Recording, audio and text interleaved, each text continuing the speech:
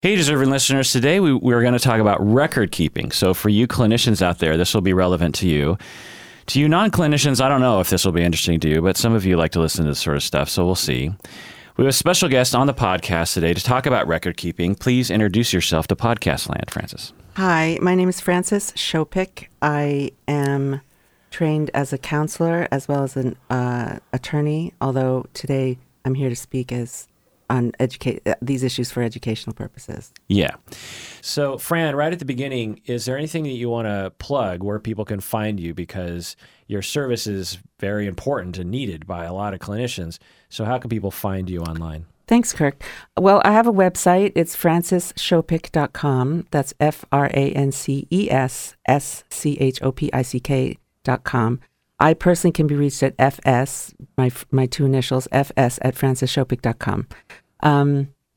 Also, I just want to say to give an idea of my background, that I am an attorney with an extensive background in social work, both private practice as well as agency practice, psychology, and psychiatric research, where I've been on the faculties of two major medical schools on the East Coast. I work, my main work is as an attorney, I work with counselors and DOH, Department of Health licensees, who have complaints against them. I represent them in that complaint process, which is really important. Personally, I think nobody should ever try to represent themselves in a DOH process. I also do risk management talks on such things as record keeping, documentation, subpoenas, how to handle a subpoena, how to testify in a court or at a deposition, understanding family law and how that interfaces with counseling, scope of practice, so that counselors don't act outside their scope of practice and understand how to handle those things. I just also want to say that anything that we talk about here today is just to give a disclaimer that I'm not giving legal advice. I'm not giving any kind of representation. People should not confuse this with representation, legal advice, consultation, supervision, any of that. If they want to speak to me, they're welcome to call me at 425-891-3411 or to email me. I do consultations at no cost. And I think this is a great service that you're providing, so I'm happy to be here. So what are some of the problems that you see us therapists? You're a lawyer. You probably see all sorts of things that us therapists do, counselors that you roll your eyes at. I don't know. But what are some of the common things that you see us do that you wish you could just say, hey, stop doing that? Well, the first thing I think is that counselors often don't like record keeping, which I understand. They see it as annoying and burdensome and laborious. But what I try to get people to understand is that it's actually an opportunity for you to create a body of evidence that can be protective of you down the line. So I guess the thing that I see most commonly is that people avoid doing the record keeping. They do a poor job at doing the record keeping, and that they're in fact squandering an opportunity to protect themselves. Yeah.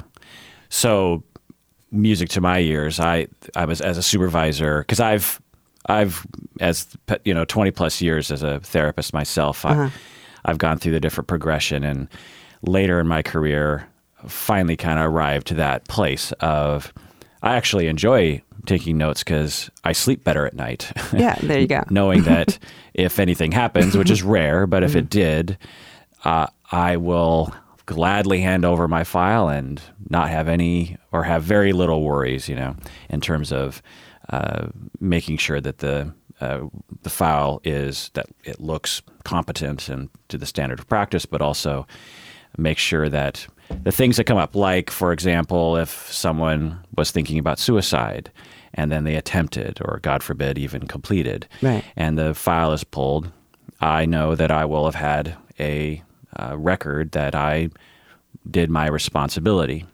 But the thing that I find as a supervisor for trainees and even post-grad, recently graduated supervisees of mine, they haven't been trained enough, so they're terrified. Right. They bump up against this, you and me saying, make sure your file's looking good, you should enjoy taking your notes, and And then they're like, okay. And then they sit down to do it. And I think this voice creeps in there of just like, you don't know what you're doing.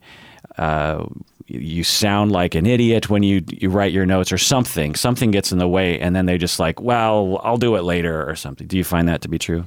Yeah, a big question that people have is that they always want to know how much to write and what to write. And I think that that's what keeps them from fulfilling the task, because they're concerned from the start. How much do I do? What do I do? There are two schools of thought. One is that, I'm sure you've heard this, one is that people will say, if you didn't write it down, it didn't happen, which leads to copious notes where people feel that they're almost writing a journal on the event. And then other people say, silence is golden. Just keep your mouth shut. Don't say anything. And it's true, in a legal setting, if you say too much, it could hang you. It's like you're providing the rope to hang yourself.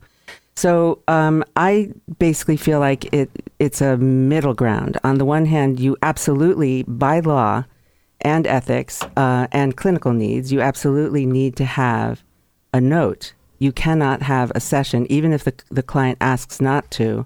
You can't have a session that has no note unless there's some, maybe the military might have particular rules around that.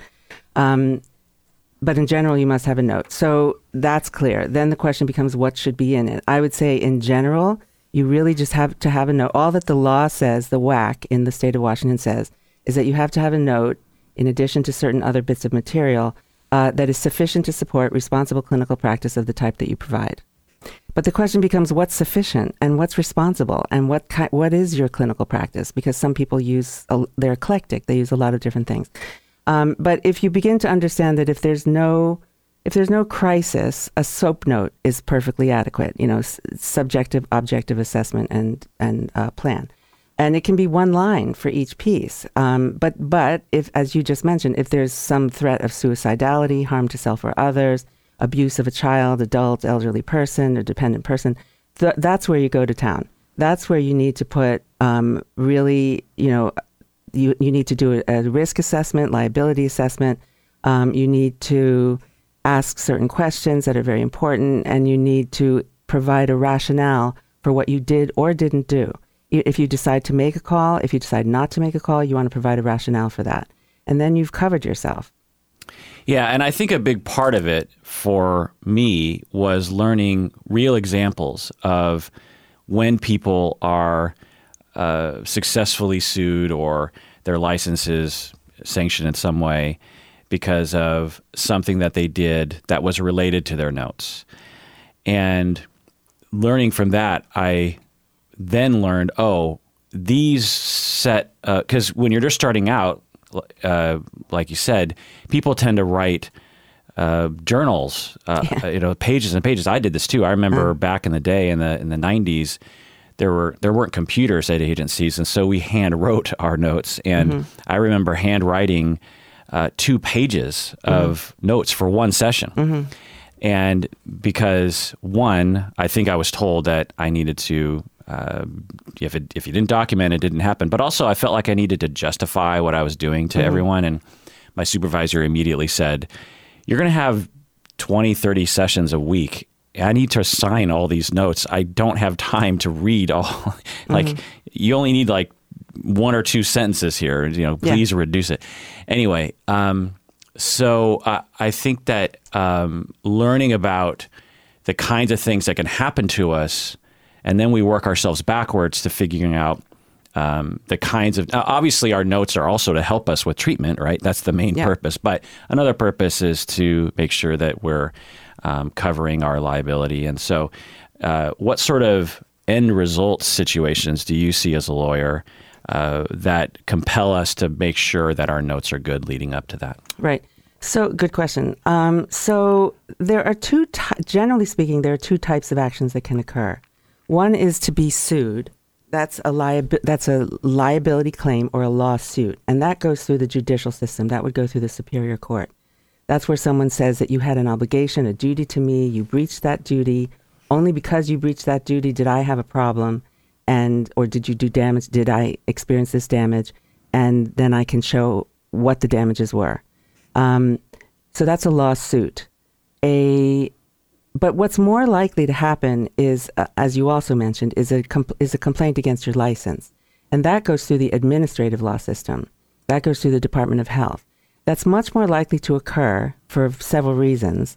The main points being that the main points being that, first of all, for a person to file a lawsuit, they actually have to have had a relationship with you. You have to have had a duty to them. You have a responsibility to them. So that narrows down the field. And then also they'd have to show damages. They'd have to have what's called a good case, right? So if they go to a lawyer, the lawyer's going to say, well, what's the case? And is it a good case? And what's the likelihood of winning? And there's going to be a lot of investigation involved, that sort of thing. So that in that case of a lawsuit, even if you wanted to file a lawsuit, the lawyer would probably say to you, let's first file with the Department of Health. Because if they have a finding against you, then that will help our case. That will lay a foundation for our case. Also, the Department of Health will do an investigation, which will be at no cost to you. It'll be done by the Department of Health. So that's another reason it's more likely to have it's more likely that if you were to file a lawsuit, you'd first do the Department of Health complaint. Also, the Department of Health complaint can be filed by anybody. So a person could be standing in the supermarket in the checkout line and overhear somebody else talk about you as a therapist, and they could say, I'm going to file a complaint. Even though the person who goes to you, your actual client, loves you and thinks that what you did was creative and wonderful, the person in the supermarket line might disagree, and they could file a complaint. If the complaint sounds like, if true, it would pose a risk to the public, the Department of Health is likely to look into it because they're all about protecting the public. So that's another reason that it's more likely to have the Department of Health complaint. I have a whole thing about insurance. I always encourage people to get insurance because they often think they have insurance to protect their license, but they don't. So that's a different talk, really. But people will say, I'll say to them, do you have insurance to protect your license? They'll say, oh yeah, I've got lots of insurance, $1 million. And see, that's the lawsuit thing. And sometimes you need to pay extra to make sure that your license is covered. Yeah, I recently was aware of this and paranoid or freaked out and called my insurance people, and they said I had it. It was part of the thing. Good. But yeah, I never knew that there was this distinction between that. I mean, because to me, yeah, right, a licensing complaint is much more likely, or at least if you are sued, then it'll be a component of it. And I've actually been expert witness on some of these cases and found them to be extremely frustrating to the counselors involved because, one, it's scary to have your practice scrutinized by lawyers and other sorts of people, but also because the state sometimes has different points of view on what we're supposed to be doing than what some of us might believe to be true. Right. Well, see, that's another really important point, because I find, first of all, as a group, I find counselors to be extremely responsible and ethical and caring. Almost paranoid. Like they're almost to a fault on some level. Yeah, I would say anxious. They can be very anxious as a group, which is actually a sign of a sense of responsibility and self-examination. They don't just blame other people. They ask, what have I done? Right. But also, counselors all have an imperative to care about their clients, to care about their patients, and unconditional positive regard is one of the statements. And they often mistake that to think, I think, that they often mistake that to think that means that they have a certain assumption, for instance, that a client is always telling the truth, or that there's factually, I mean. And I think there's a difference between fact and truth. A person might be saying what's their emotional truth, but factually, sometimes there are distortions. So when a client comes to a counselor and says something like, my husband's a bum, my husband's an alcoholic bum, he never plays with the kids, and, he's a bad father, the counselor needs to be very careful not to write down in their notes that the husband is an alcoholic bum who never plays with the kids and doesn't care and is a terrible father.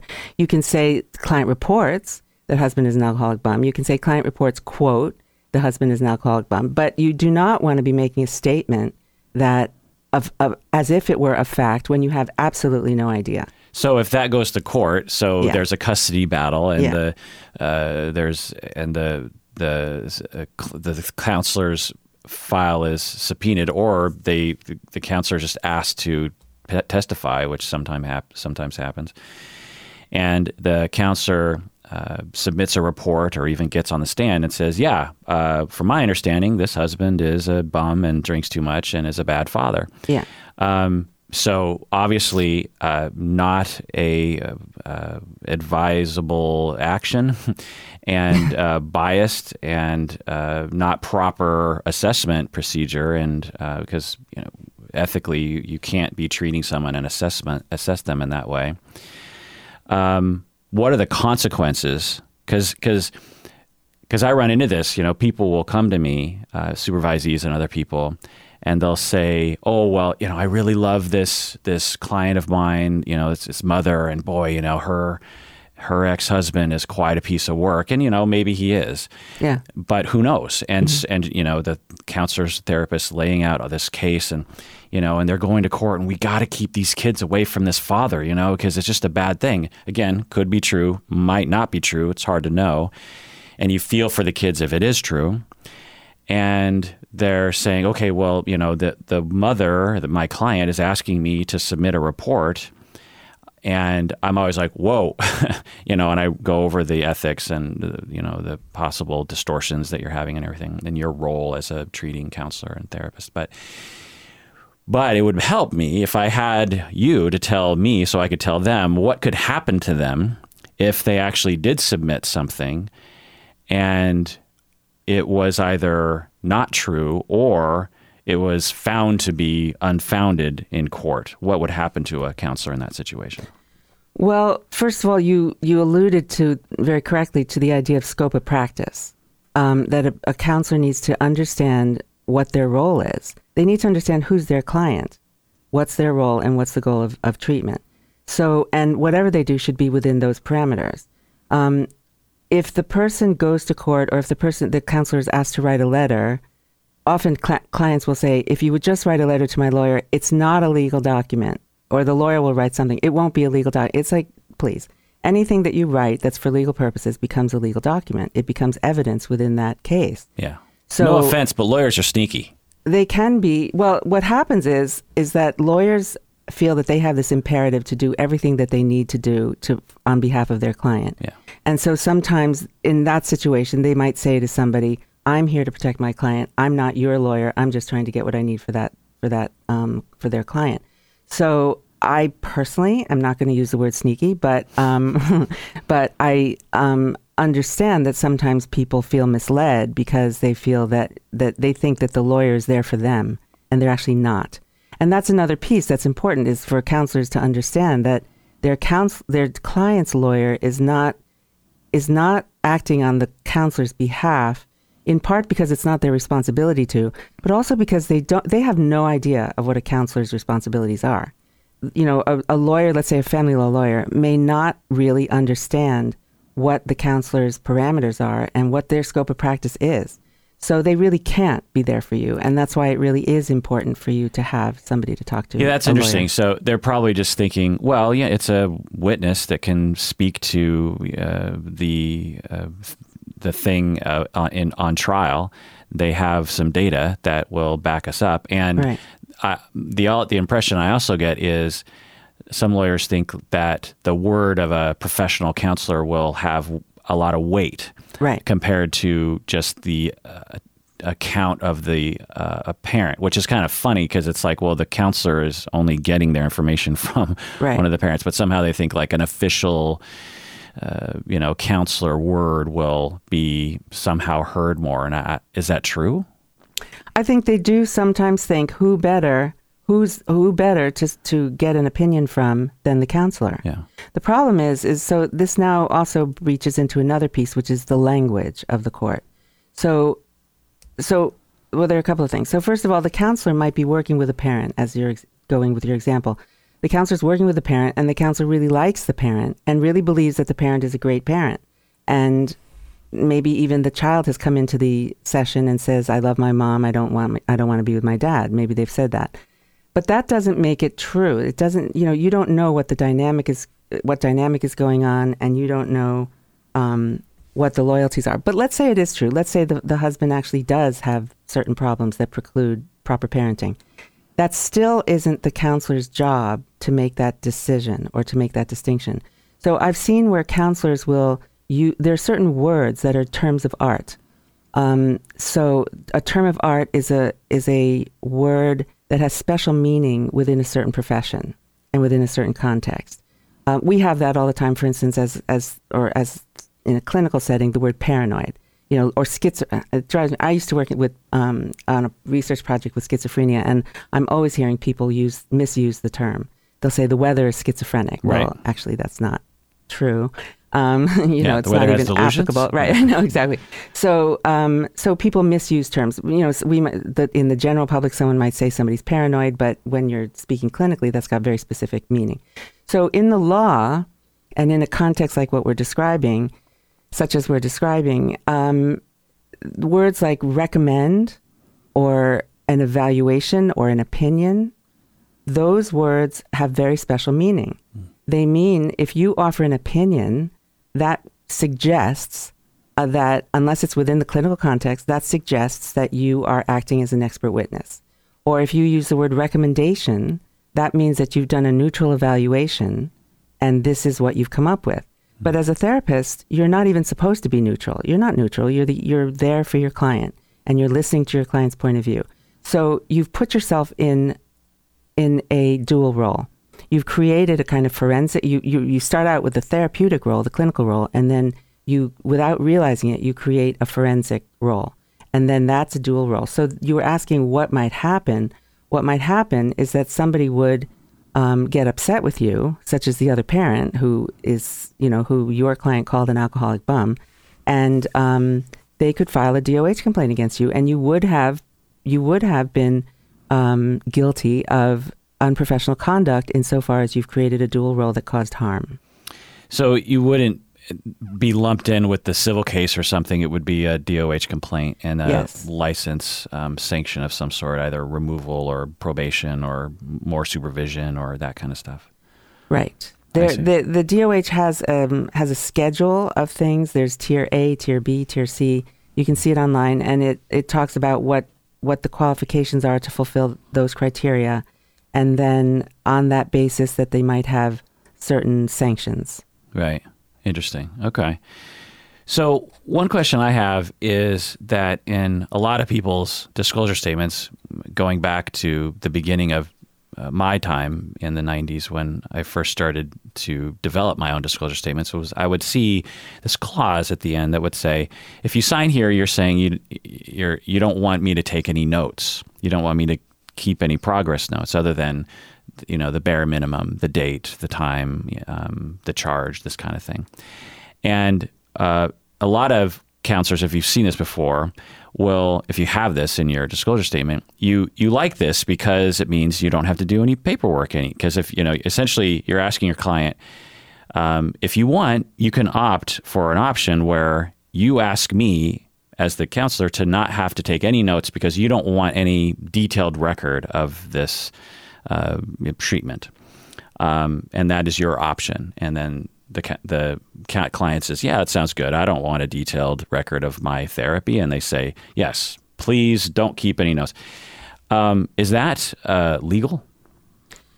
In the state of Washington, you absolutely must have a note. You have to have a note. It has to include certain things which are listed in a WAC.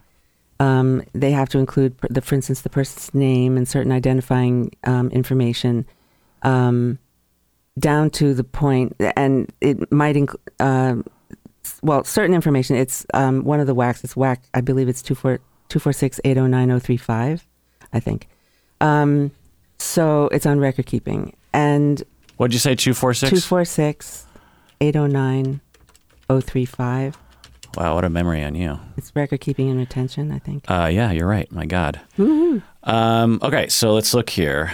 Client name, fee arrangement, dates of counseling, disclosure statement, signed and date. Okay, the written request for no treatment records to be kept. And that looks like it's it. Wait, no, up at top. Fee, date, disclosure, presenting problem, purpose or diagnosis, So presenting problem, purpose, or diagnosis, notation and results from formal consults, and progress notes sufficient to support responsible clinical practice for the type of theoretical orientation therapy that they use.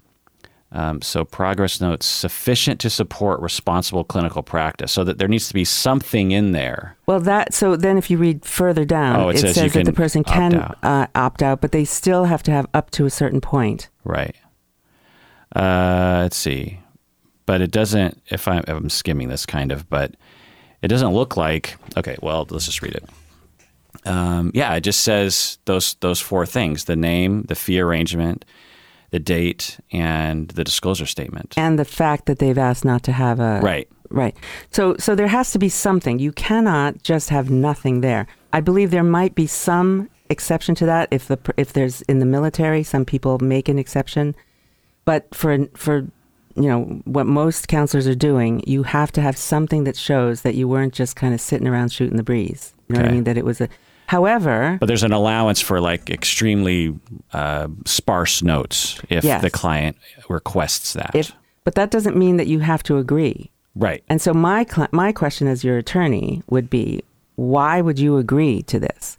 Because you would be agreeing to sit in a room alone with somebody who has certain expectations of you that may or may not be realistic, who could file a complaint against you, in which case, if they did, you would have nothing to prove your version of events. Interesting. So why would you do that? Right. So I think the implication that people have when they see this option as counselors, they will say, oh, well, so if anything ever comes up that I need notes for, I'll just say, well, they opted out of notes. So I'm exempt from this, from the need to demonstrate that I did the standard of practice. But that's not true. No, it's not true at all. I mean, there are a few what I call myths about record keeping. And that would be one of them. Some of the myths are, for instance, that people think, well, counselors will often put other people's needs first, as opposed to, later we're going to be talking about narcissism, as opposed to those people. So, but counselors will often put other people's needs first. And so they'll think that whatever the client wants is what they should do, and to protect the client's confidentiality without thought to the further, sequelae of what could occur. So some of the myths are that if I don't keep note, that if the client asks not to have a note, that I shouldn't have a note. Or another myth is that if I don't keep a note, and if there were a DOH complaint, I would be forgiven.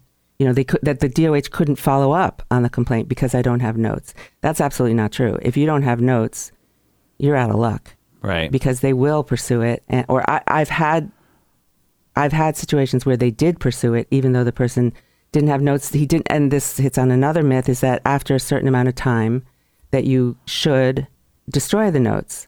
So this one situation I'm aware of is where somebody, 5 years had passed and it was true that they could get rid of the note. So they got rid of the notes, and then more, 5+ years later, there was a complaint and they had nothing to support their version of events. Interesting. There's also, I've heard from some clients where they actually purposefully keep notes that they themselves can't even read. And they think that this insulates them from scrutiny. Their progress notes they can't read? They cannot even read their own progress notes. They purposefully, with purpose, they write notes that are illegible, thinking that will both, on the one hand, show that they kept a note, so fulfill that criterion, but will not be illegible, so that they will escape scrutiny. And that's so wrong. It's because so this is a bastardization of another principle that I think is actually accurate, which is that there's a difference between progress notes and psychotherapy notes, according to HIPAA. So we've been talking about progress notes up until this point. This is the official record in the client's file that the client has access to if they want to pull their file. Yeah. We have a thing called psychotherapy notes, which are our own notes. And generally speaking, they're not pulled by clients in other legal procedures. I don't know the words for it, but they tend to just be protected by us. And we can take them at will and destroy them at will. They're just like our own notes that we look at to help us provide the best treatment for the client. Essentially, HIPAA is just like Well, we don't want to limit clinicians to having every single note that they take available to, certain parties that have access to the file. We want people to be able to write things down. Like I might write, I wonder if this client was sexually abused growing up. I might want to have that question in my own notes, but I don't want to have that in the file because what if the file's pulled and it goes to a court or something and the client doesn't want that question or the details of the sexual abuse. So maybe that's probably more relevant of just or you could be wrong. The person never did have sexual abuse. It's just your hypothesis. Right. And or the client says, here are the details of the trauma, and we write a trauma narrative together, and I write some notes down of like step 1, this happened, step 2. And then, the client doesn't want that in the official file, but I need to keep that so that we can have this repetitive, session by session revisiting of those details that can be very therapeutic.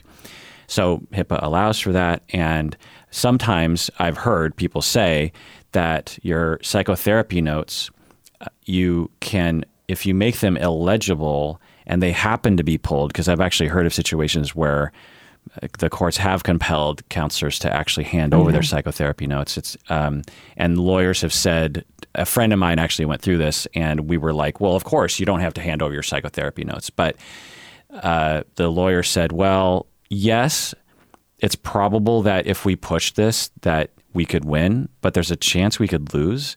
And it's probably better you just handed them over because things could go bad. So side note, so I'll come back to that in terms of, I want to know what your opinion is about that. But anyway, there's this notion of just like, well, if you make your psychotherapy notes completely illegible, that's up to you because it's just notes for you. And if something happens, you can just be like, I don't even know what that says. And they transferred that, which is probably true for psychotherapy notes because it is just for you. They transferred that principle to progress notes is my guess. Maybe. I don't know where this person got this idea, but it's wrong-headed for many reasons. It doesn't make any sense. Yeah. I mean, why would there be notes that wasn't even understood by the clinician itself? Like so you just like scribble a bunch of scribbles on a piece of page, and that's like a 3-year-old, and that's your. But anyway, getting back to the question of my colleague, a psychologist who had his. He was doing couple therapy, and the couple saw him taking psychotherapy notes, which is, common enough anyway for therapists to do. And they were going through some kind of difficult, court situation. And one of the lawyers, if not both, were like, we need those psychotherapy notes. I think because at least one of the parties thought it would be damning to the other party, And the psychologist consulted with some lawyers, and he was like, well, of course, we're going to say no, and we'll have an official statement that says no. And the lawyer said, well, yeah, you'll probably win, but you might lose, and we can get ahead of this if you just hand over your psychotherapy notes. What do you think about that? Well, it's never been tested in the courts. I think it's a really interesting issue, and HIPAA says that they're for you, that they're for your use. It says that if the client, as you already said, if the client does have access to their notes by law, unless you believe that they might cause the person harm, but they do have, generally speaking, they have access to the notes, except for and that does not include the psychotherapy notes. So, I have suggested to some people that if sometimes for the subpoena, it'll just say everything. It'll say progress notes, psychotherapy notes, everything. And you can say to the person, in keeping with HIPAA, I do have psychotherapy notes, but in keeping with HIPAA, I'm not, and the minimum necessary rule, etc., I am not including them here. But then they might come back and say that they want them, and then you're in a situation where you can either fight it or not. It has, to date, to my knowledge, it's never been brought to court, so that question has never been answered. Yeah, and this is the frustration for me.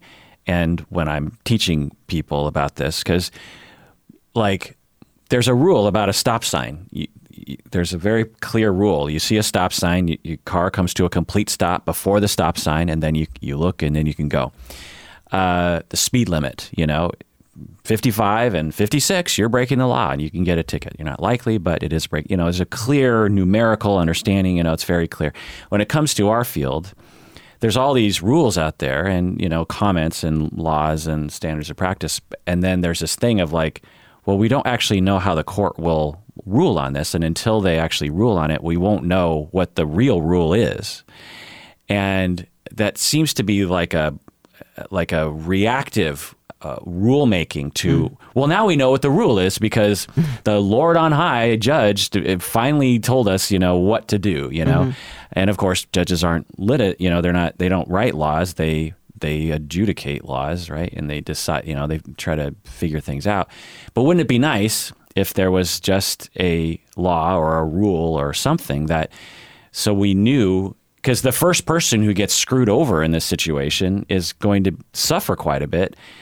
And then all of us will benefit from that suffering, but we could prevent at least that first person from suffering by having some clear guideline. And all of us can actually rest assured at night that there was some, clear guidance. When I see a stop sign, I don't go like, well, I don't know how they're going to rule on that, but I've learned to accept that. And as a pro to that, it just sort of demonstrates that we don't actually get sued very often and we don't actually get challenged very often. We're not attacked, so to speak, legally very often. And so thus we don't have that many, opportunities for precedents. The stop sign thing happens every day. And so there's opportunity for refinement of the understanding. But anyway, I'm just venting. Any thoughts on that? No, I think it's an interesting problem. I will say that people should be aware, counselors should be aware of the fact that even though psychotherapy notes are basically speaking for your purposes, that they could end up being read by other people, and most importantly, or equally importantly, by your client. So there's some people who write notes as a form of venting, and psychotherapy notes as a way of venting, dealing with their own, let's say, countertransference. I hate this client. They always challenge they're always challenging me or my boundaries or whatever. So they might express their feelings, but you should be aware that these notes could show up in a courtroom 2 feet high, being read by a judge and a jury, even a jury possibly, and lots of people, and your client. So in my opinion, they should always be written with care and with respect and with an awareness of that possibility. Yeah, that's good guidance.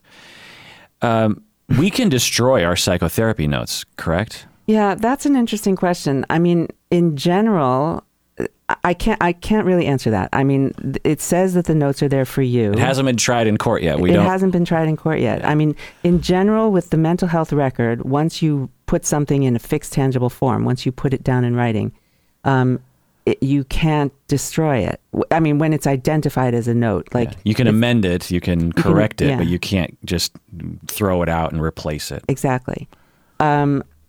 Unless the time period has passed. And that's another myth, going back to these myths, is that there's another myth that as soon as the time period has passed, for counselors it's 5 years, for psychologists it's 8 years, and then psychologists also have a proviso if it's a child that it has to be either to the age of 22 or 8 years, whichever is longer. But there's the myth that people think that once that time period comes, that you should absolutely get rid of the notes. And that's another thing that I think people should put more thought into, because again, you could be in a situation where you have a client and 5 years pass, so you get rid of the notes, and then 6 years later, the client files a complaint against you, and you have nothing to support your version of events.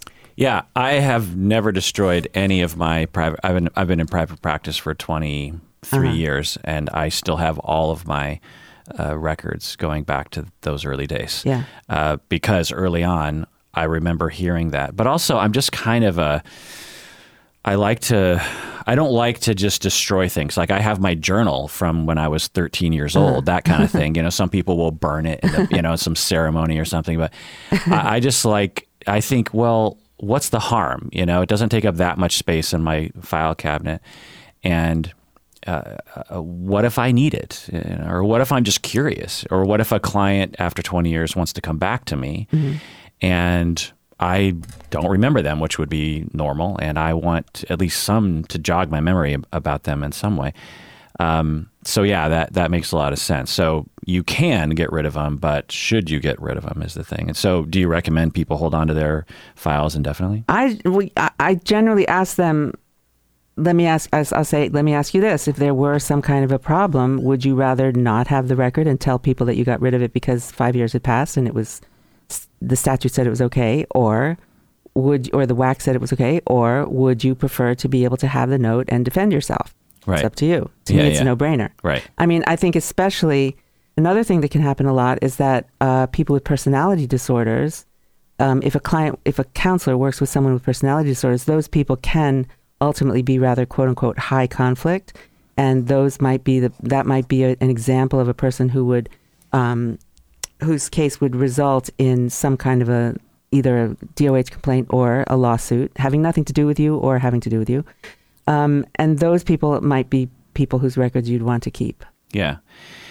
I once had a colleague, or I have a colleague, who once told me that he was an expert witness regarding ethics of notes, and I don't know all the details, obviously, because it was secondhand, but a agency was being investigated or sued or something for bad practices, and he was pulled in to evaluate all the record keeping. And Wow. one of the things that he found was that there were certain clinicians who had identical notes from week to week. Oh yeah. Across different clients. So, Oh. Word for word. What are your thoughts on that? I think that's very problematic. I mean, that suggests that you're copying and pasting unless for some reason you actually use the same words for every client, and every client had exactly the same problems and issues that you addressed in exactly the same way. So that suggests that you're copying and pasting and that it's not particularized to the client. So Yeah. I think that's one of the things that I talk about for people to protect themselves is that if they were audited, that would be I believe that would be considered a problem. It would suggest that they're not actually doing individualized practice. Right. Not that the note was inaccurate, but it just suggests that you weren't actually, putting in the effort to actually accurately reflect what happened. Having said that, there are certain repetitive statements that I have said over, how many notes have I taken over 23 years? It's thousands or something. And I must have repeated myself because there's only so many options in terms of the general statements, discussed ways to reduce symptoms of anxiety or something, how many times have I said that, or explored history as it relates to current relationship problems or something, there's got to be only a small set of this sort of sentences, particularly if you kind of get in a habit of wording things in a particular way.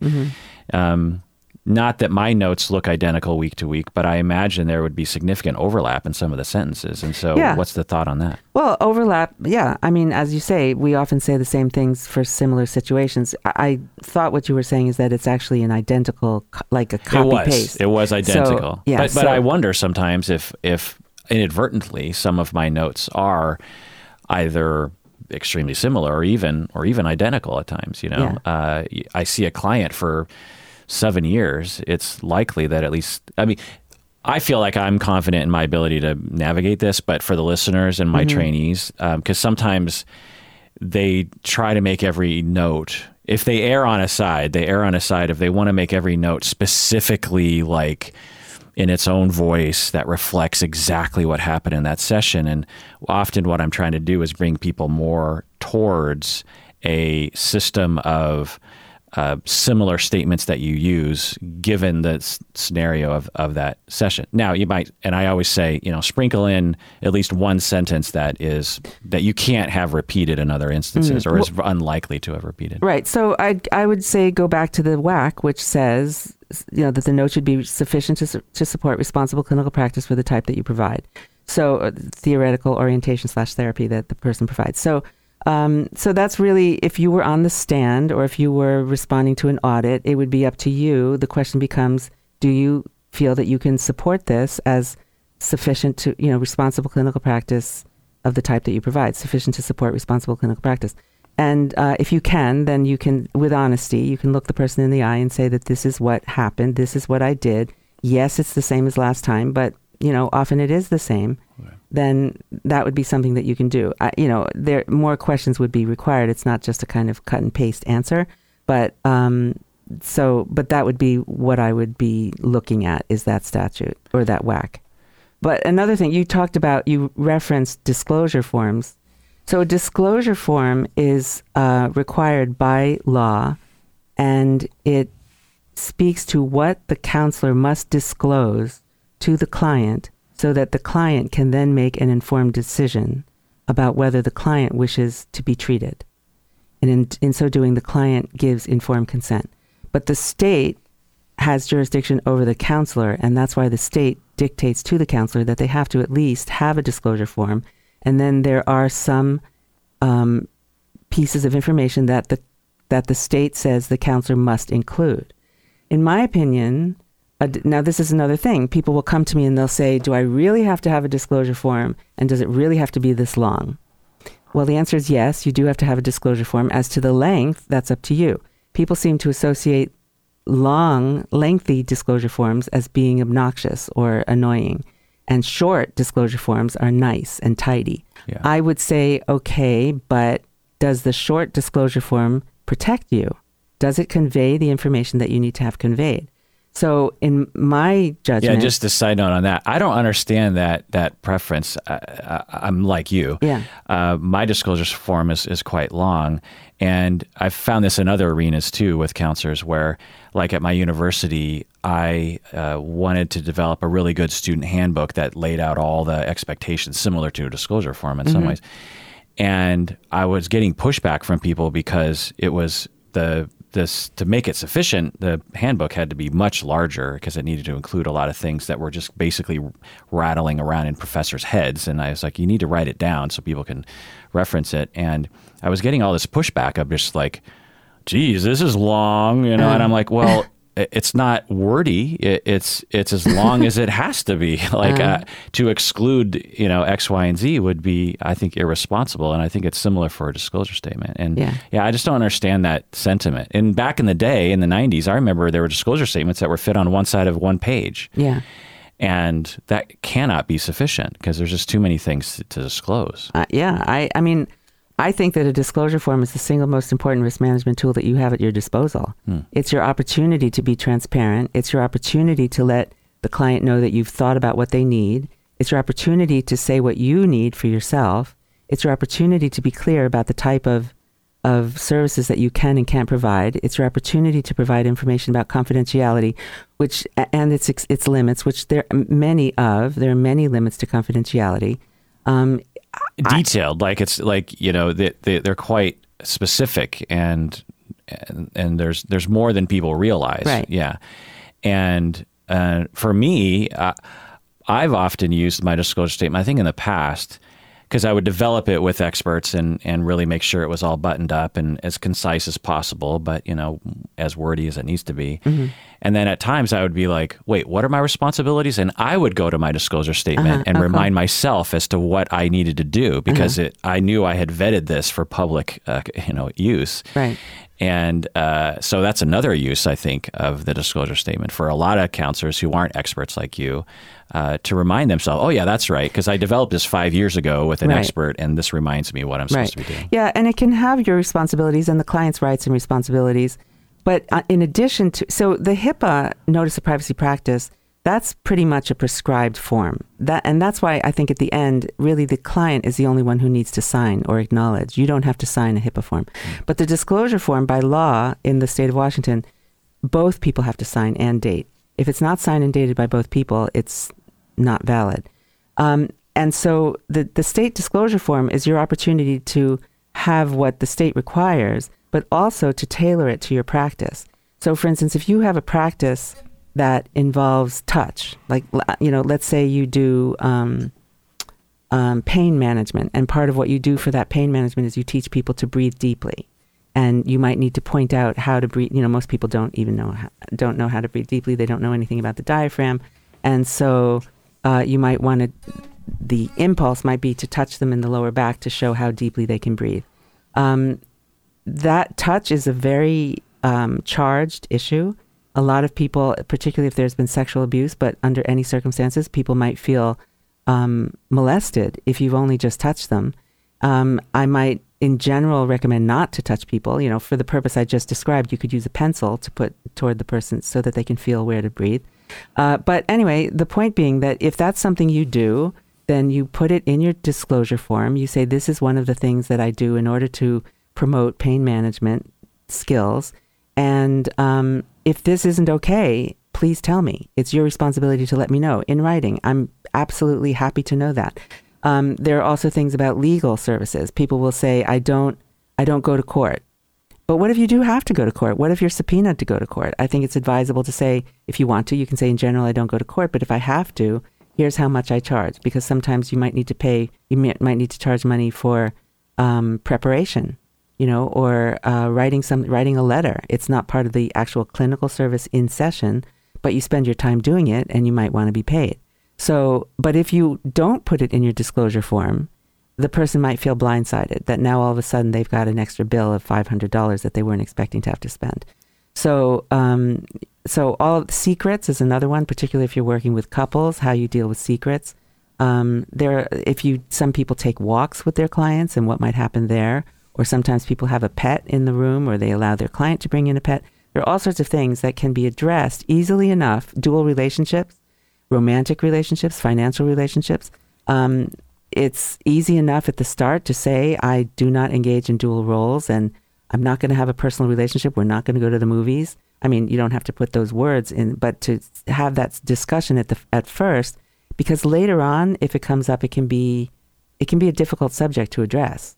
And but if you have it in the disclosure form, it's all there, and you can easily say, I don't know if you remember, but we discussed this already. Risks or benefits of therapy, no guarantees. These are all things that are not dictated by the law, but I believe could be well advised to include.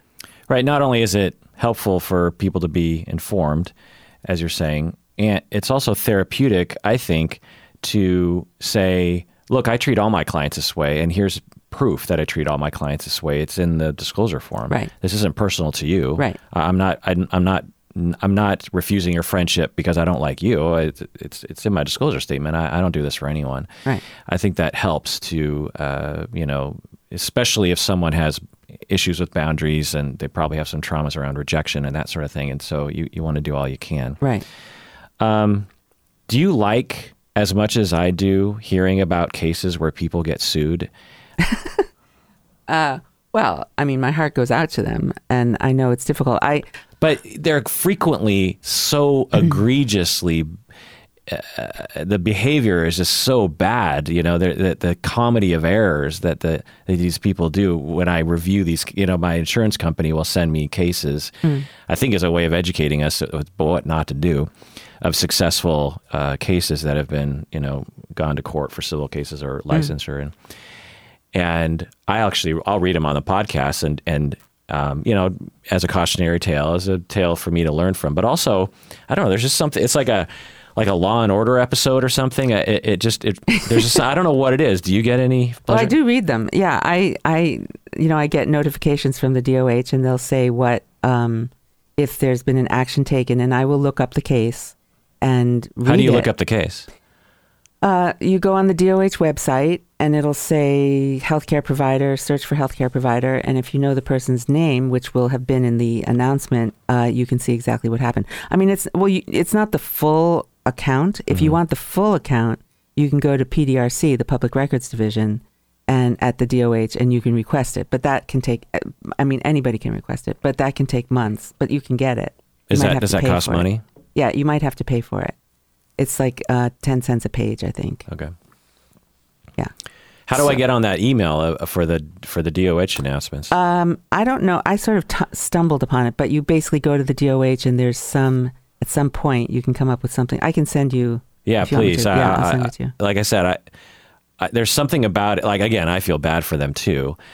But at the same time, these cases often involve behavior that, to me, I think they should have known better, or at least they should have intuited. They should have consulted with someone at some point, and they never do. And that's the thing I try to impress upon people when I do presentations, risk management presentations on record keeping or dual roles or what to do if you get a subpoena and DOH complaints. So I do these talks and I tell people, if there's one thing that you come away with It's just to get a sense of what might be a legal issue, and that if something might be a legal issue, they should pick up the phone and call. Right. And so, I do a free consultation. I'm happy to speak to people. How do people contact you? They can either email me at fs@francisshopick.com, or they can call me at 425-891-3411. I'm happy to receive calls. Great. So I'll ask you we'll put that at the end if you didn't get that down. So we'll get that a repeat later on. That's a wonderful service that you're offering. I think so. And the reason I do it is because I believe that a person should have a lawyer before they need a lawyer. So, if you actually need a lawyer, if you get a DOH complaint, one thing you might do, which is reasonable, is to call your insurance company and see if they have somebody to suggest. And they might, or your professional organization. Your professional organization, yeah. And I think I know it's rare just in the state to have somebody who is both a lawyer and who understands what clinical practice is all about. Right. For me, having had experience as a therapist and then a psychiatric researcher at two major medical schools, and I've worked with perpetrators of domestic violence as well as targets or victims of domestic violence.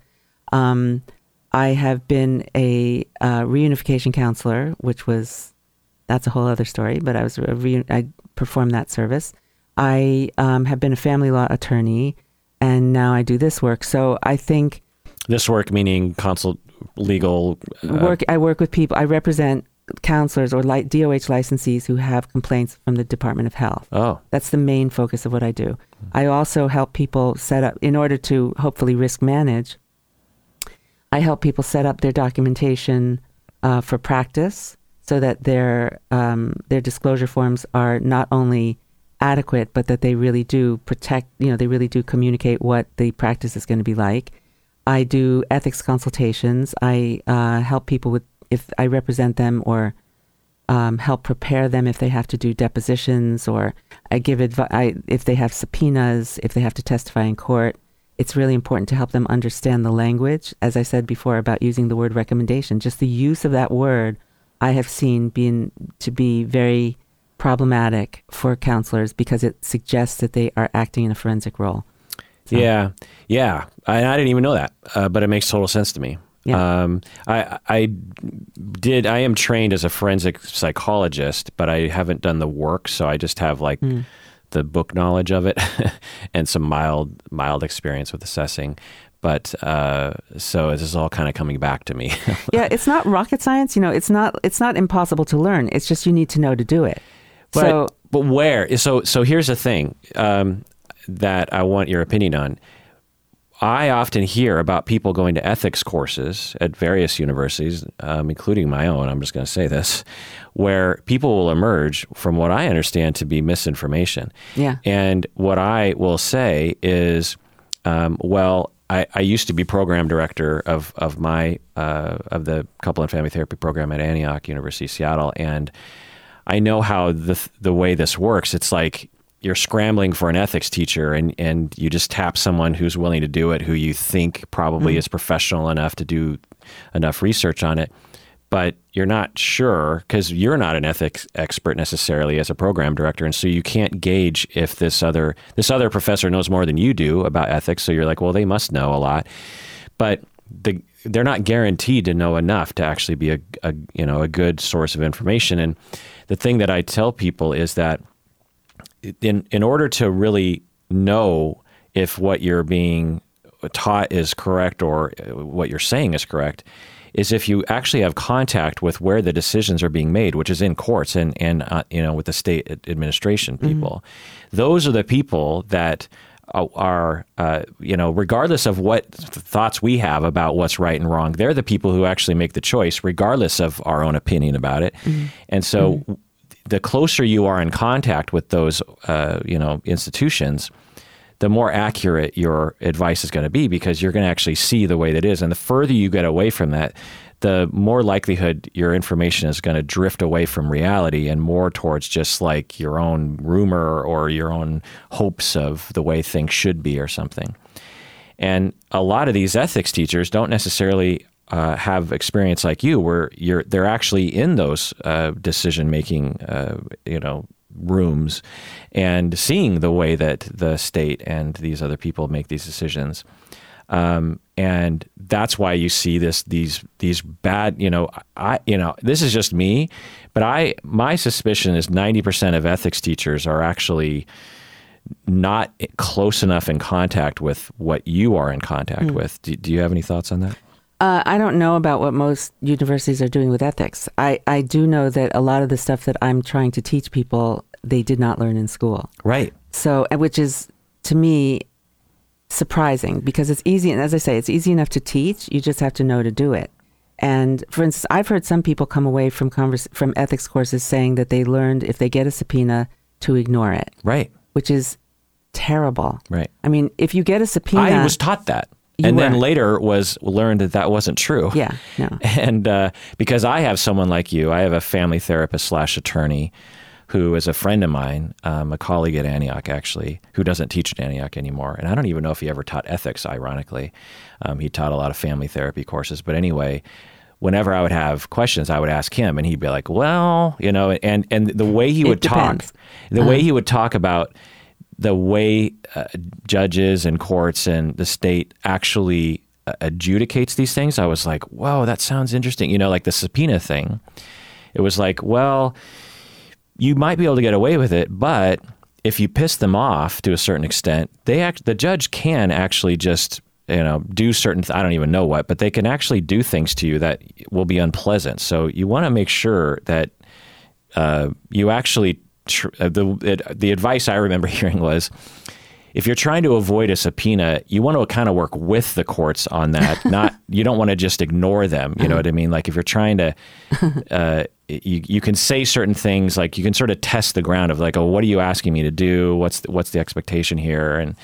And sometimes you can actually get them to realize that you're not actually needed and you're not actually a very helpful, to any side. And that requires a conversation with them, not just blowing them off and ignoring them, which they could consider to be a bother and then dig in their heels and really go after you. You know what I mean? Would you say that you might let them know you're not needed? I mean, I think often they have unrealistic expectations of what you can do as a therapist, what kind of information you have or what you can provide. So I actually think that's a good point where you can, if you're given permission to speak to the person, to just say, I don't know what you're looking for, but I probably, under the best of circumstances, or under the most disclosive of circumstances, the most you could give are the facts. Just the facts. The person is my client. The person came here on this date. The person canceled on that date. The diagnosis was such and such, and treatment goals were such and such. That's really about it. You can't draw any conclusions. But I think there's a misunderstanding around the subpoena issue. You should not ever do nothing. However, you may not be giving them what they want, but you shouldn't ignore the subpoena. You may not fulfill the subpoena, but you should never ignore it. Right. Another area of confusion is that I've seen people come away from ethics talks where the counselor says that they have privilege, which they don't.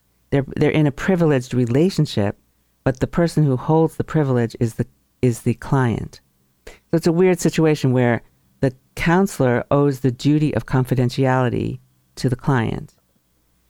But if there were an issue around disclosing the record, it's the client who holds privilege over the record. So if you were to call me up and let's say if I were you're the counselor. So I call you up, I'm the lawyer. I call you up as the counselor and I say, I want your client's record.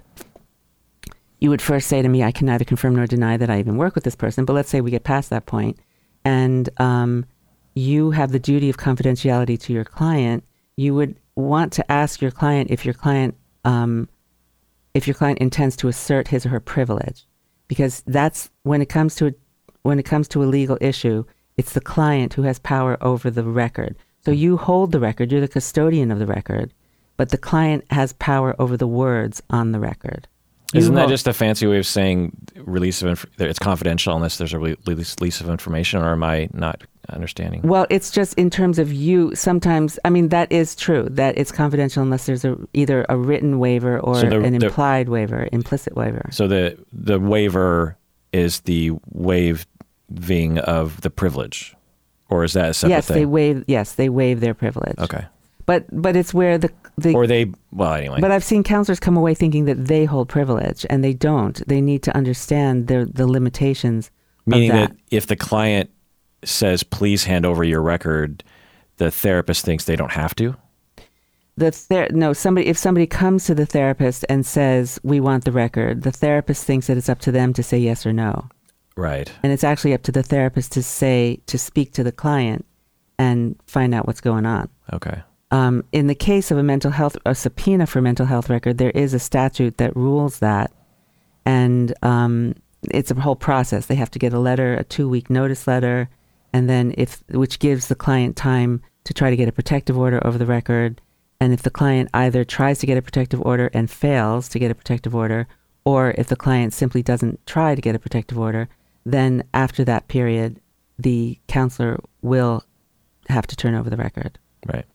And again, for those of you listening, you don't have to remember this. Right. You just have to remember this is a situation you need legal counsel exactly to navigate. Right. Exactly. Right. See, that's my point. If somebody walks away from here and they're thinking, oh my gosh, what was that? Like, I don't want to have to bother with the statutes and that's too complicated for me.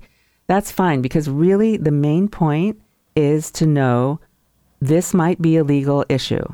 I'm going to call Fran, or I'm going to call a lawyer. I want to talk to somebody about this. Because if you ignore it, you could end up in hot water. But if you take care of it, it might be perfectly simple and it's easy to do. You just want to make a call.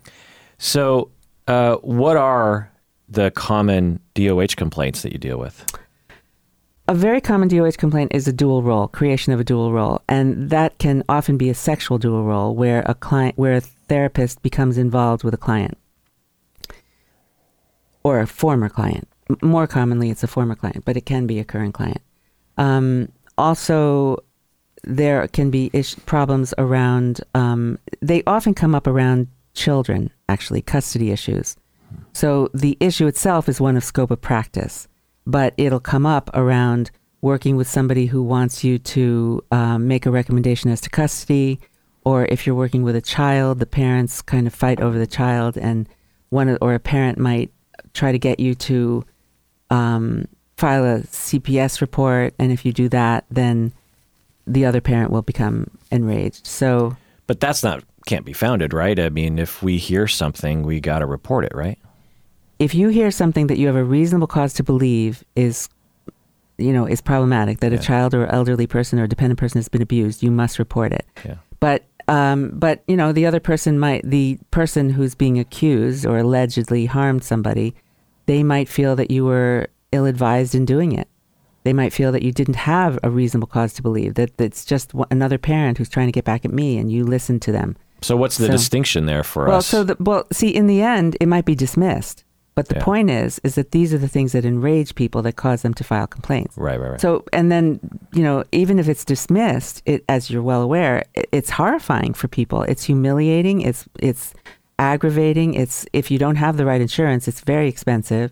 And how expensive? Well, I mean, I shouldn't say very. I mean, it can be thousands of dollars. Like $20,000? Could be. For lawyers? Yeah. And experts and whatnot? I mean, yeah. I mean, if it goes to a hearing, it'll be much more. Right. But just to sort of take care of it all, it could be $10,000. It could be, if it's really easy, it could be less. But even just to squash a ridiculous, enraged ex-husband who is, has something wrong with him, and he's just, and it can take over a year.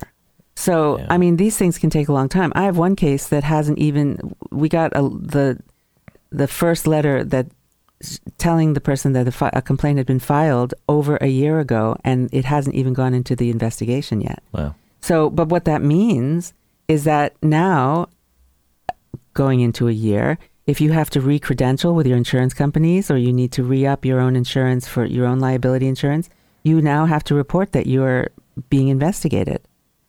Whereas if it could just take a couple of months, then at least you get that heartache off of your chest. And this is something that, because I've, not often as you, I've just, a dozen cases or something where I've been called as an expert or consulted or something along these lines. And I've seen enough of them where they don't freak me out very much. I kind of see them, well, your number came up and someone decided to drag you through this process, and, now it's time to go through the process. And yes, there are elements of this that are going to be inconvenient, but the biggest consequence to the counselors is the emotional side of just the humiliation that you mentioned, and just the terror and the deep sense of shame that I think all therapists like have just below the surface of like, I'm going to be called out as a fraud, and everyone will figure out like how stupid I am as a clinician. And do you ever try to help people with that emotional process? Well, yes. I mean, I try to help people come through this process with their heads held high. But enduring, though, of just like, okay, we're about to head into this for a year. You're probably going to feel a lot of shame.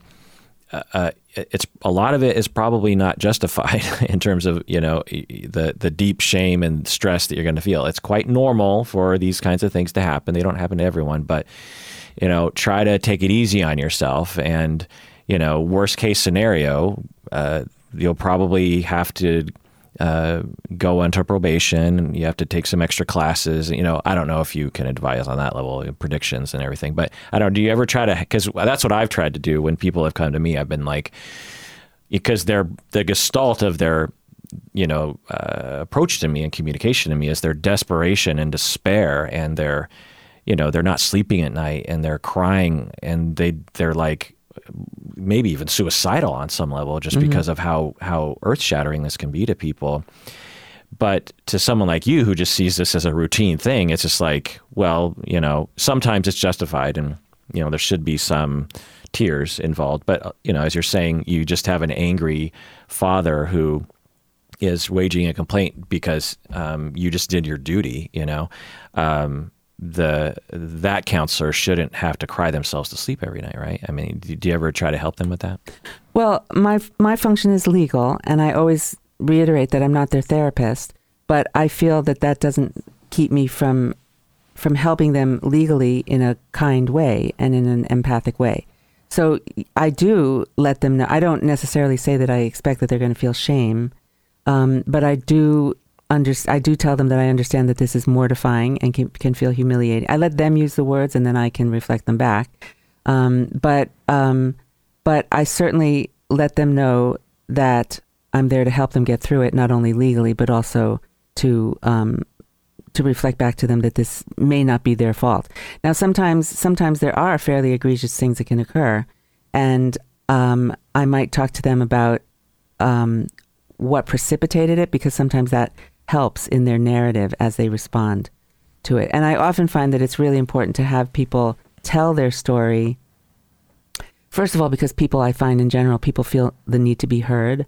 But also, if a person were to try to respond to this thing on their own, often people will do a whole mea culpa. Oh my God, what was I thinking? Which, I did something wrong when they didn't. And sometimes they might give more of a story than they really need to. They get into other really psychotherapy issues that are not legal issues, and that can actually put them at risk if they say too much, more than is needed. I try to get them to just pay attention to the question, answer the question, and then stop talking.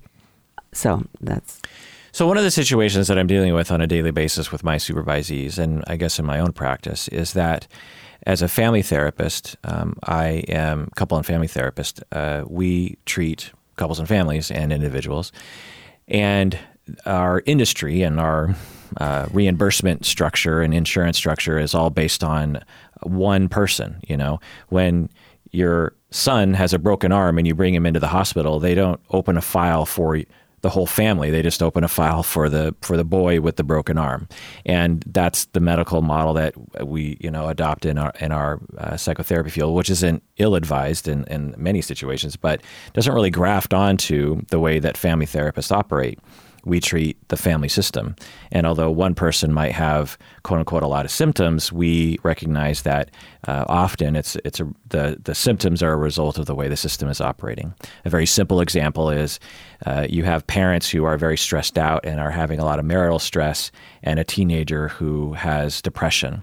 And you, instead of just singling out the teenager with depression, you think, well, this whole family needs to look at, how their stress level in general, how they're treating each other, the love, the attachment, how stressed this kid is about the parents' relationship, that kind of thing. Anyway, so when my supervisees are at agencies and they're seeing, that teenager comes in to see them, and then they say, okay, parents, come on into the office, let's talk about this. the thing I always say is, before you treat the parents, you have to get informed consent. You can't just like pull them into the office and start treating them. So you have to do the whole gamut that you did with a teenager in terms of, you're a client, here's my approach, here's confidentiality. Do you agree to a family therapy treatment plan? All this kind of stuff.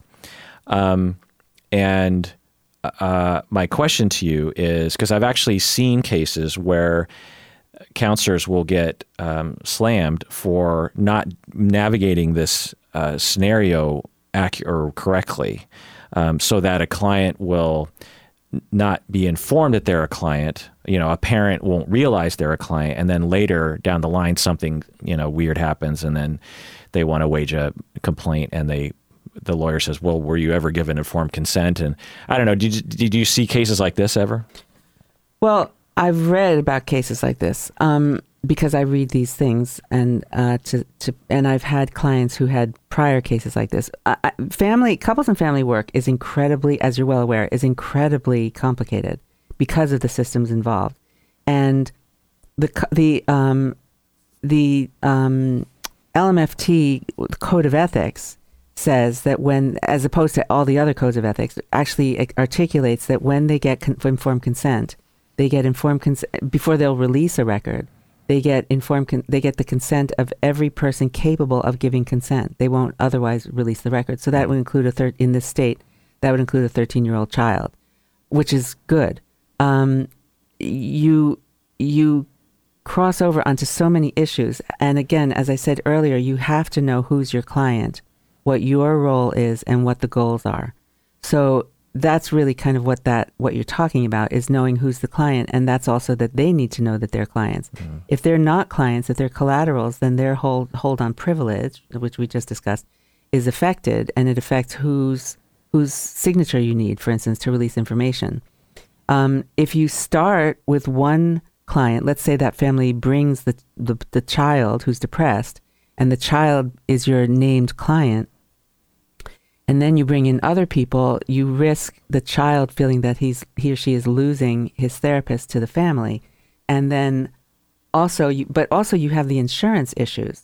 Depending on who's the identified patient or the identified client, the insurance is expecting the therapy to be geared toward that person. Right. So if you bring in the family in order to enhance the treatment for that one person, then that's fine. But if you then end up in a situation where you're in fact doing family therapy, which is a perfectly wonderful service to provide, but it may not be what the insurance is covering. Right. So I've seen threads where counselors are saying, I don't care what the insurance says, my duty is to my client. And even though it's one person in a couple who's using their insurance, and they're really doing couples therapy, they're billing it in a way that is a code that's suggesting that they're treating the individual, not the couple, and they could, that could be fraudulent activity.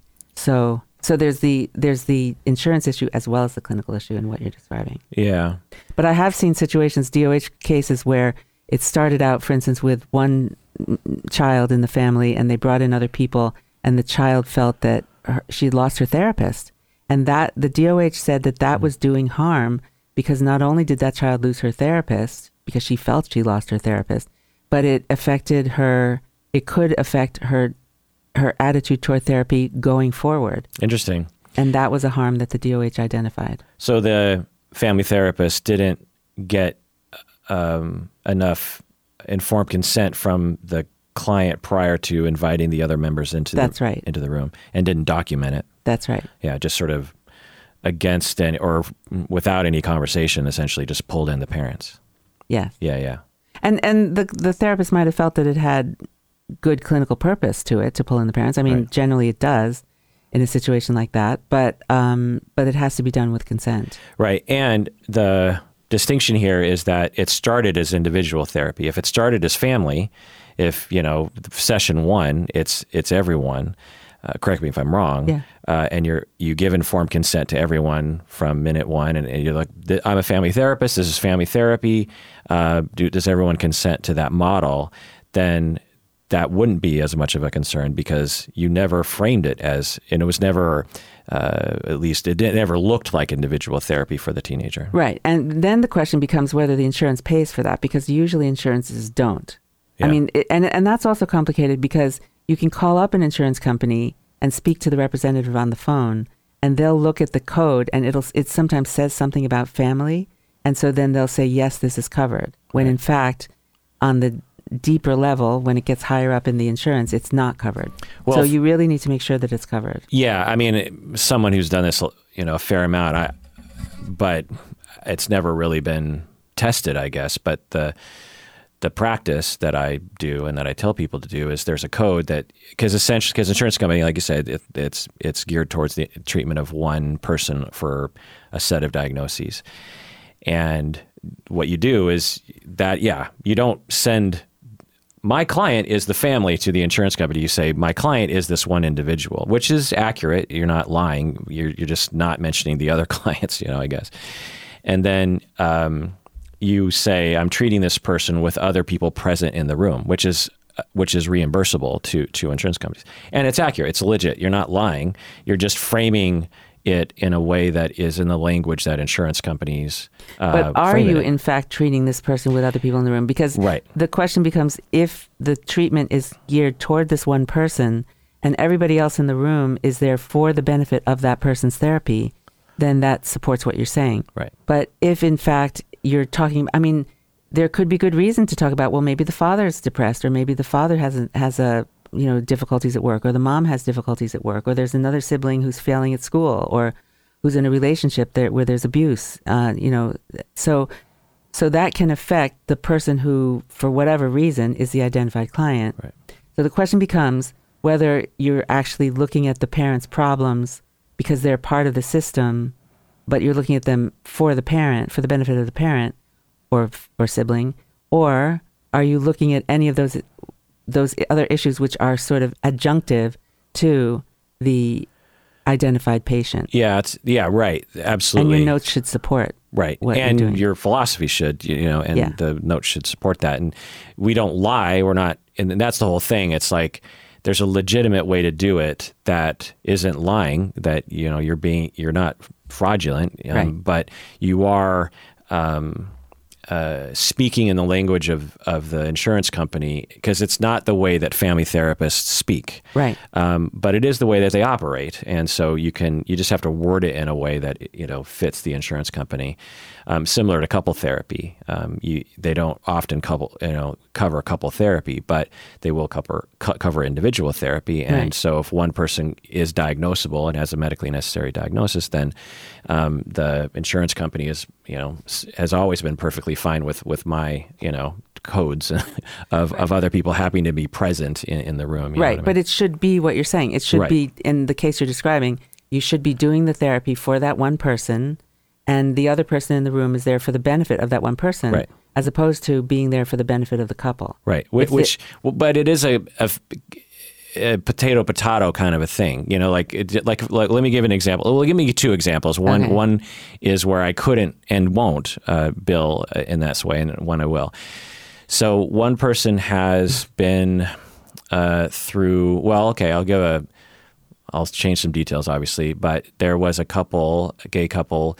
One of the partners had been cheated on, and had discovered the infidelity rather abruptly, and it was a very particular reaction from this person, that it was a trauma reaction. They had a spike in distress. They had a lot of symptoms afterwards, and so the diagnosis was, I can't remember the exact diagnosis, but it had something to do with trauma, and the treatment of recovering from infidelity was absolutely a discussion with the couple. But I absolutely was focused on reducing the trauma symptoms in the individual, and successfully did that. But many of the conversations were with the couple in the room. Would you say that that's a legitimate case to the insurance company, that was individual therapy with another person in the room? Well, the other person in the room was there entirely for the benefit of the person identified as the client. Uh-huh. So you're not getting into couples issues per se. You're really there for the benefit of the client. Yeah, but it is a couple issue because the other person was the one who had cheated on. So depending on how clear it is, you would just need to hopefully you'd write a note back to the documentation issue. You'd write a note that is sufficient to support the responsible clinical practice of the type that you provide, theoretical orientation / therapy that you provide. And it's disclosed to the clients, and right, they and understand it's disclosed. That. And the worst thing, in my opinion, the worst thing you can do with an insurance company is to try to get over. Just be transparent if it comes up. Right. But because they could do a clawback, what's called a clawback, they could want all their money back. Right. And they could accuse you of fraud. Right. So you don't want that. No, nothing is worth that. And it would really depend on how you see it and how you do it, how you perform that therapy. But again, I would just say whoever is identified as the person whose insurance it is, if it's considered individual therapy, it should be for the benefit of that person, as opposed to the benefit of the couple, where the couple comes in and talks about their issues as a couple.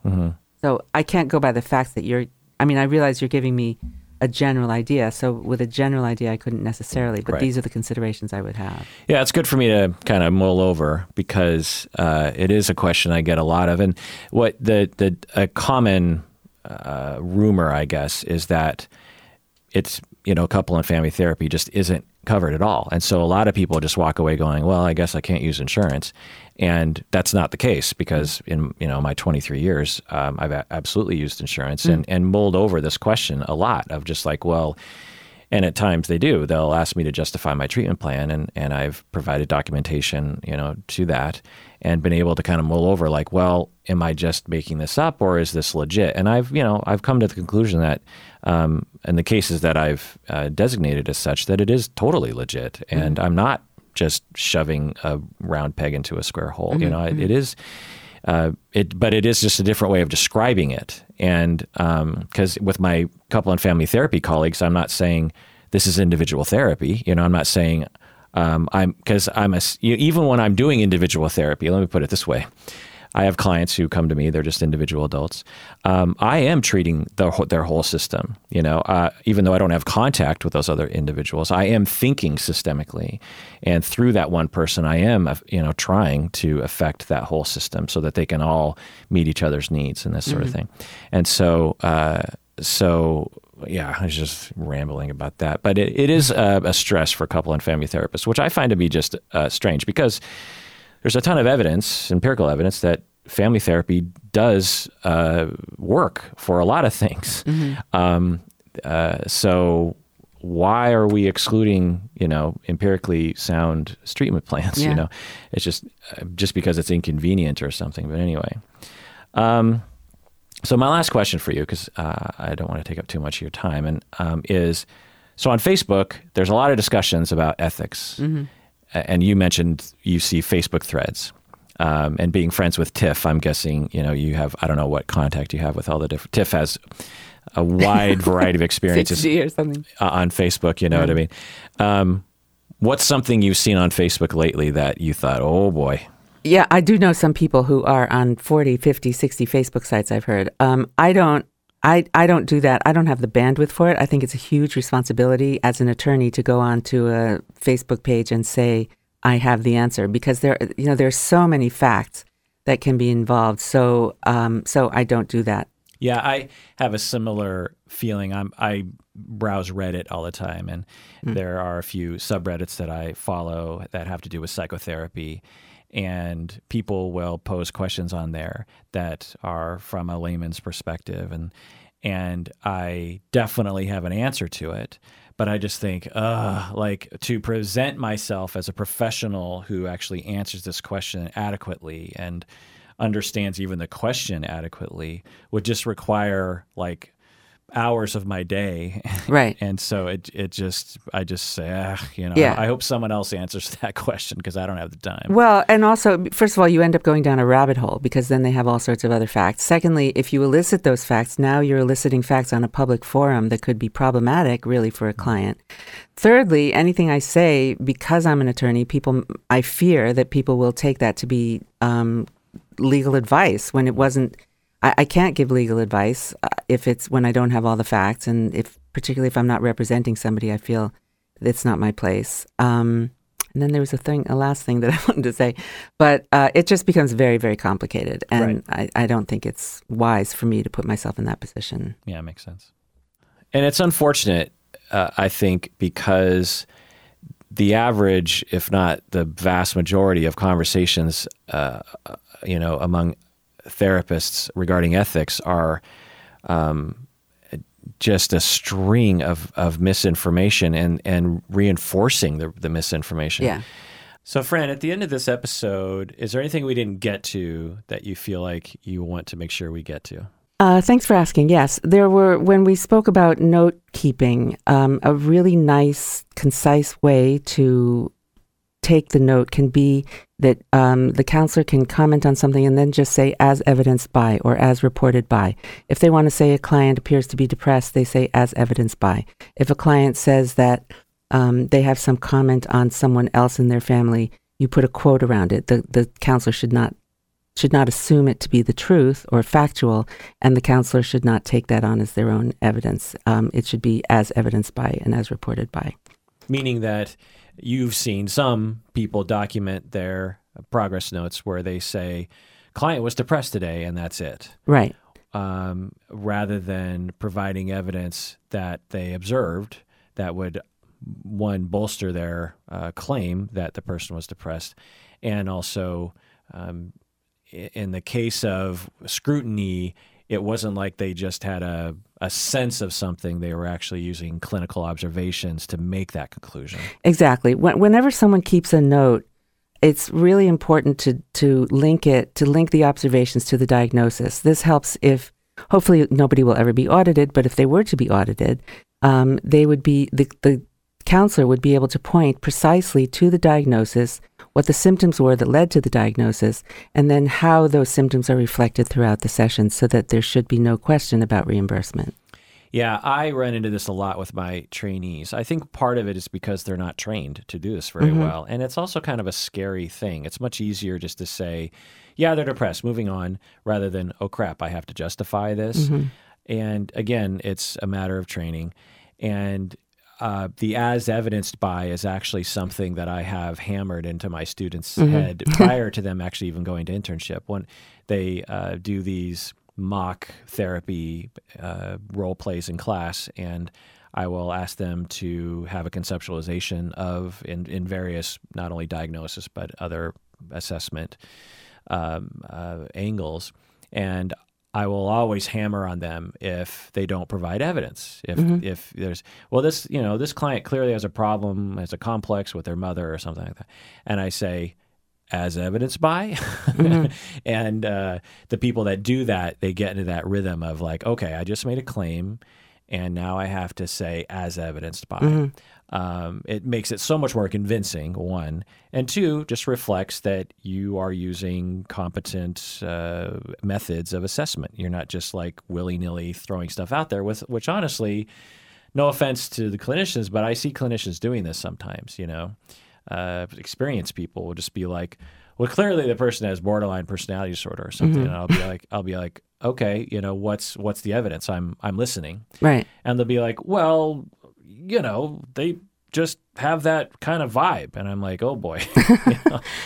Right. And I think one of the reasons for that can be that as a group, therapists are people who are, generally speaking, highly intuitive and picking up on a lot of unspoken signals and body language, things like that. So they've learned throughout their lives to draw certain conclusions, kind of as a protective and adaptive mechanism. But in this context, you're right, in this context, it's really important to be able to give the evidence and further, for good practice, but further, if they should be audited, or if they're find themselves in a courtroom with their notes being scrutinized, you have to be able to do responsible clinical practice and give the evidence for what you say. Yeah, absolutely. And again, just to hammer on this a little bit more, is I blame education training programs and I blame supervisors.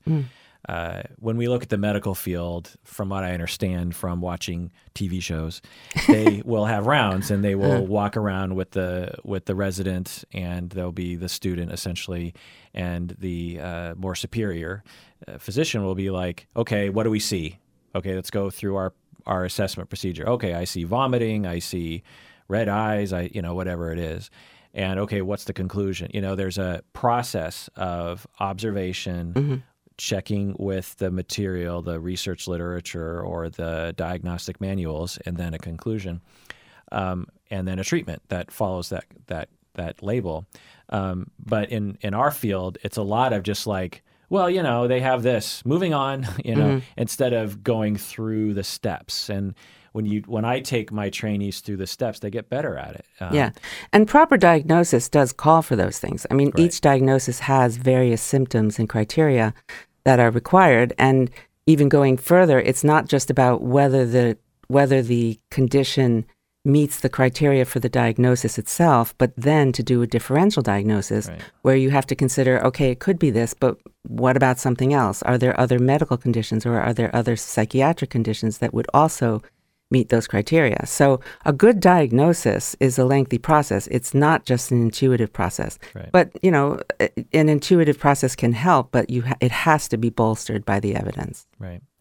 So were there other things that we didn't get to in the... Yes. Also, I wanted to say that we talked about how sometimes counselors might be asked to provide a letter or some kind of commentary about whether a client would be a better parent or how they might see the client in a custody battle. Generally speaking, it's really best not to find yourself in the middle of that, and if anything, to only be factually based. But I just want to say that one way that a statement can be made, rather than saying, I think my client is a good parent, which you have no basis to say that on, because even if the client brought the child into the room, you're only seeing them under very limited conditions. But you could say, I've seen nothing inconsistent with good parenting. Or you could say, everything I've seen is consistent with what I understand to be good parenting, and to say what that is. But that's not a statement as to whether the person is a good parent. It's just that you haven't seen any flagrant behaviors that would defy that conclusion. So if a treating therapist, family therapist, treating a divorcing mother and 2 kids were to come to therapy with 3, the 2 kids and the mom in therapy, and the therapist is treating, and the mom asks, hey, I'm going to court and there's a custody at question, and I would like you to provide a statement that about my parenting, that I'm a good parent. That to say this person is a good parent, and particularly to say, I believe the husband to be a terrible parent. Obviously, that those are out of the scope because, one, you never assessed the father directly, and also you're biased because you're treating the family. But you can say a report that says something to the effect of, I have seen nothing that is outside. What was your phrasing again? Well, nothing inconsistent with good parenting. Well, but first, that's under the most extreme of circumstances. If you're really forced to say something, which generally speaking, I think it's important not to be in that position because you're teetering on a dual role. You're teetering on going into that forensic piece. So you would be saying the facts I've seen nothing inconsistent or nothing or everything consistent with. Right. But really the best practice is to stay out of it. Right. Because what you always are risking is the therapeutic alliance, and you're risking, you really can't win. I mean, a therapist in a forensic setting, I would dare say, can't win. Because if nothing else, you're putting the therapeutic alliance on the table. The role of your client's attorney, who's supposedly on your client's side, not yours necessarily, but on your client's side, the role of that person is going to be to bolster the client. But there's going to be usually a cross-examination, and the role of that person will be to impeach you or to make you look bad, and to basically take your testimony and turn it inside out. So in favor of their client's needs. So my feeling is that you really can't win, and the best thing you can do is to stay out of it and to explain to your client that it won't serve you to do that. If the language, I'm just saying that since you can't say the person's a good parent and you can't say the person's a bad parent, and if they want something to that effect, you're not the one to give that. They need to hire an evaluator. They need to hire a parenting evaluator or have a psychological evaluation or something like that. But the most innocuous thing you might be able to say would be that I've seen nothing consistent with bad parenting, or I've seen nothing inconsistent with good parenting. Under what circumstances would you be compelled to even provide a statement? I would doubt that you would ever be compelled. I think the real strength is in learning how to evade that position. Yeah. The thing I tell my supervisees, there are two things. One, you tell them that your supervisor won't allow you to do it because I won't. Yeah. Just blame me. And two, it's unethical to provide that because of the dual role. Right. And if they need further explanation, I can provide them with material that actually explicitly states that. Right. And I had one client who was on the stand at a hearing, and she was asked a question that was outside of her scope. And I had told her to simply say, that's outside of my scope of practice. And she then, but the attorney kept pushing. And I told her to turn to the judge and say, Your Honor, I'm here as a fact witness. I'm being asked an expert witness question, which is out of my scope of practice. Do you order me to answer this question? So put it in the lap of the judge. If the judge had ordered her, she might have answered it, but I would still maintain that she had no opinion in the forensic sense. She had no expert opinion because she was a fact witness. In that case, when she did that, the judge said what she said. The judge just agreed and did not order her to answer the question, and that was taken care of. So are there any other things? Yeah. So then we've got the question of the psychotherapy notes, which you asked about. So psychotherapy notes are explained by HIPAA as notes that are under the domain of the counselor, him or herself. It's for the use of the counselor, him or herself. But there are some criteria that must be observed. The main one is that the psychotherapy notes, to be psychotherapy notes, must be kept separate from the rest of the medical record. Now, in the old days, when people were using file cabinets, that meant that it should be in a separate file. It could be within the file cabinet, but a separate file. Now, people are very concerned because, of course, we have electronic files, but it should still be in some sort of a separate file, somehow separated. Even having said that, however, there are certain criteria that must be met in order to maintain the protections of a psychotherapy note. And one of those criteria is that the psychotherapy note should not include a diagnosis or include a summary of symptoms for the diagnosis. So before, when you asked about putting in a psychotherapy note, whether maybe there's a question of sexual abuse, that might be stated as a hypothesis, but if you begin to give the symptoms that make you think that, you border on whether or not that can be maintained as a psychotherapy note. Because the courts or the law or the privilege or maybe has this notion or standard that everything that relates to the diagnosis and assessment is up for grabs when it comes for pulling the file? I don't know if I'd put it that way. The way it states it in HIPAA, I'm reading from it, it says psychotherapy notes exclude medication, prescription, and monitoring, counseling session start and stop times, the modalities and frequencies of treatment furnished, results of clinical tests, and any summary of the following items: diagnosis, functional status, the treatment plan, symptoms, prognosis, and progress to date. So basically everything that's supposed to be in the public file, the file available to the client and anyone who pulls it, should not. I mean, the way I would interpret that, because I've read that in the past, I interpreted that as saying, look, when you have diagnostic information, don't put it in the psychotherapy notes, put it in the file, but you can also have it in the psychotherapy notes. Well, it says here, psychotherapy notes exclude. So, but that seems to miss the point. I mean, of course, that's what it says, and I'm not arguing you're a better expert on evaluating that wording, but to me, when I read that years ago, I was like, it's saying, look, when you write this stuff down, if it's in one place, it should not be in the psychotherapy notes. That's not the place for it. It needs to be in the file available to the client because they need that information for medications and all that, that's relevant information. But if also in your psychotherapy notes you comment on it, obviously you're not going to have the systematic way necessarily the way you have in your progress notes that are available to the client and other physicians. But if you have comment on the details, like elaboration, like, someone has PTSD, for example, and in your the progress note, the file, the treatment plan you have, and the assessment you have that's available to the client, you have PTSD. Here are the symptoms as evidenced by blah, blah, blah.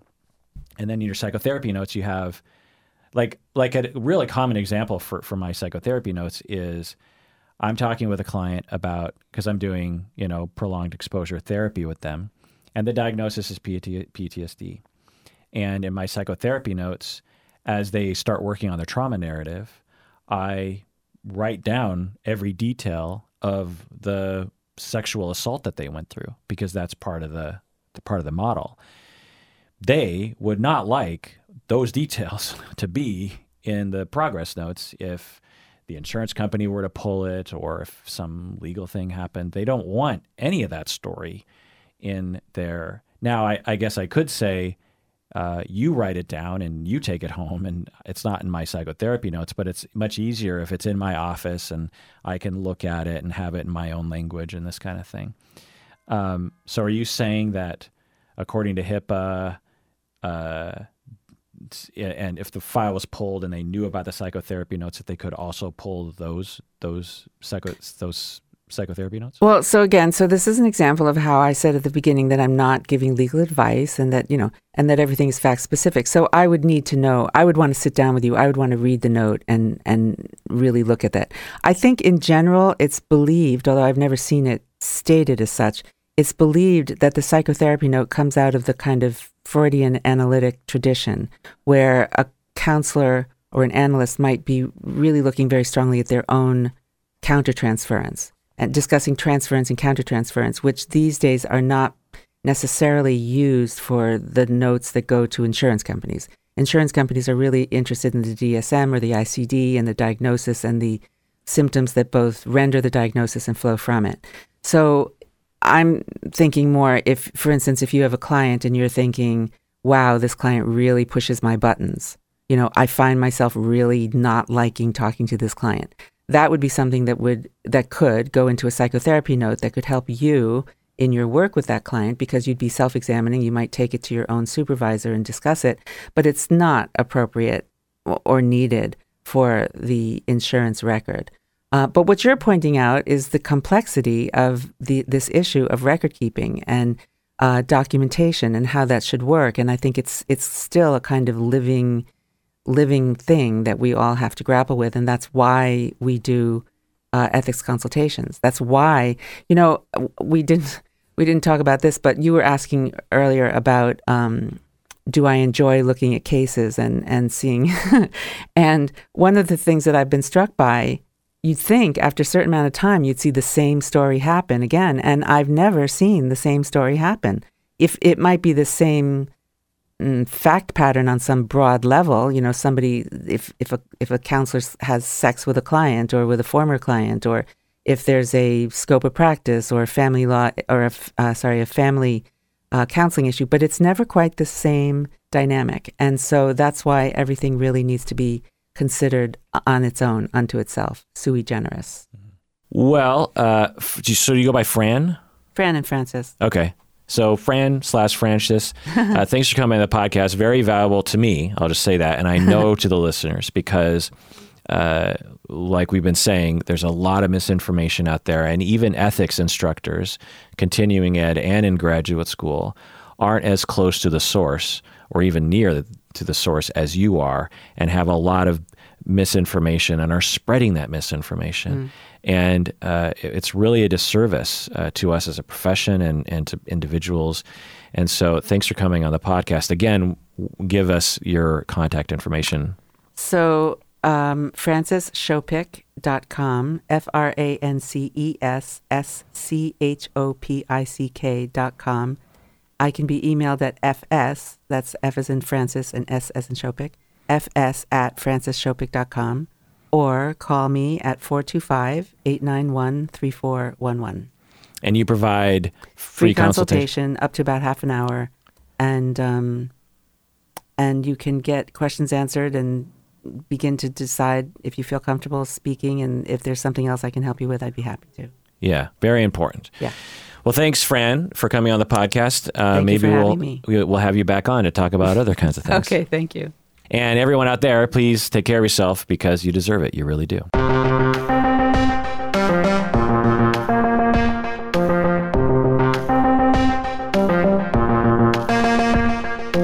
If you're a woman over 40 dealing with hot flashes, insomnia, brain fog, moodiness, or weight gain, you don't have to accept it as just another part of aging. The experts at MIDI Health know all these symptoms can be connected to the hormonal changes of menopause. And MIDI can help with safe, effective, FDA-approved solutions covered by insurance. 91% of MIDI patients get relief from symptoms within just 2 months. Book your virtual visit today at joinmidi.com.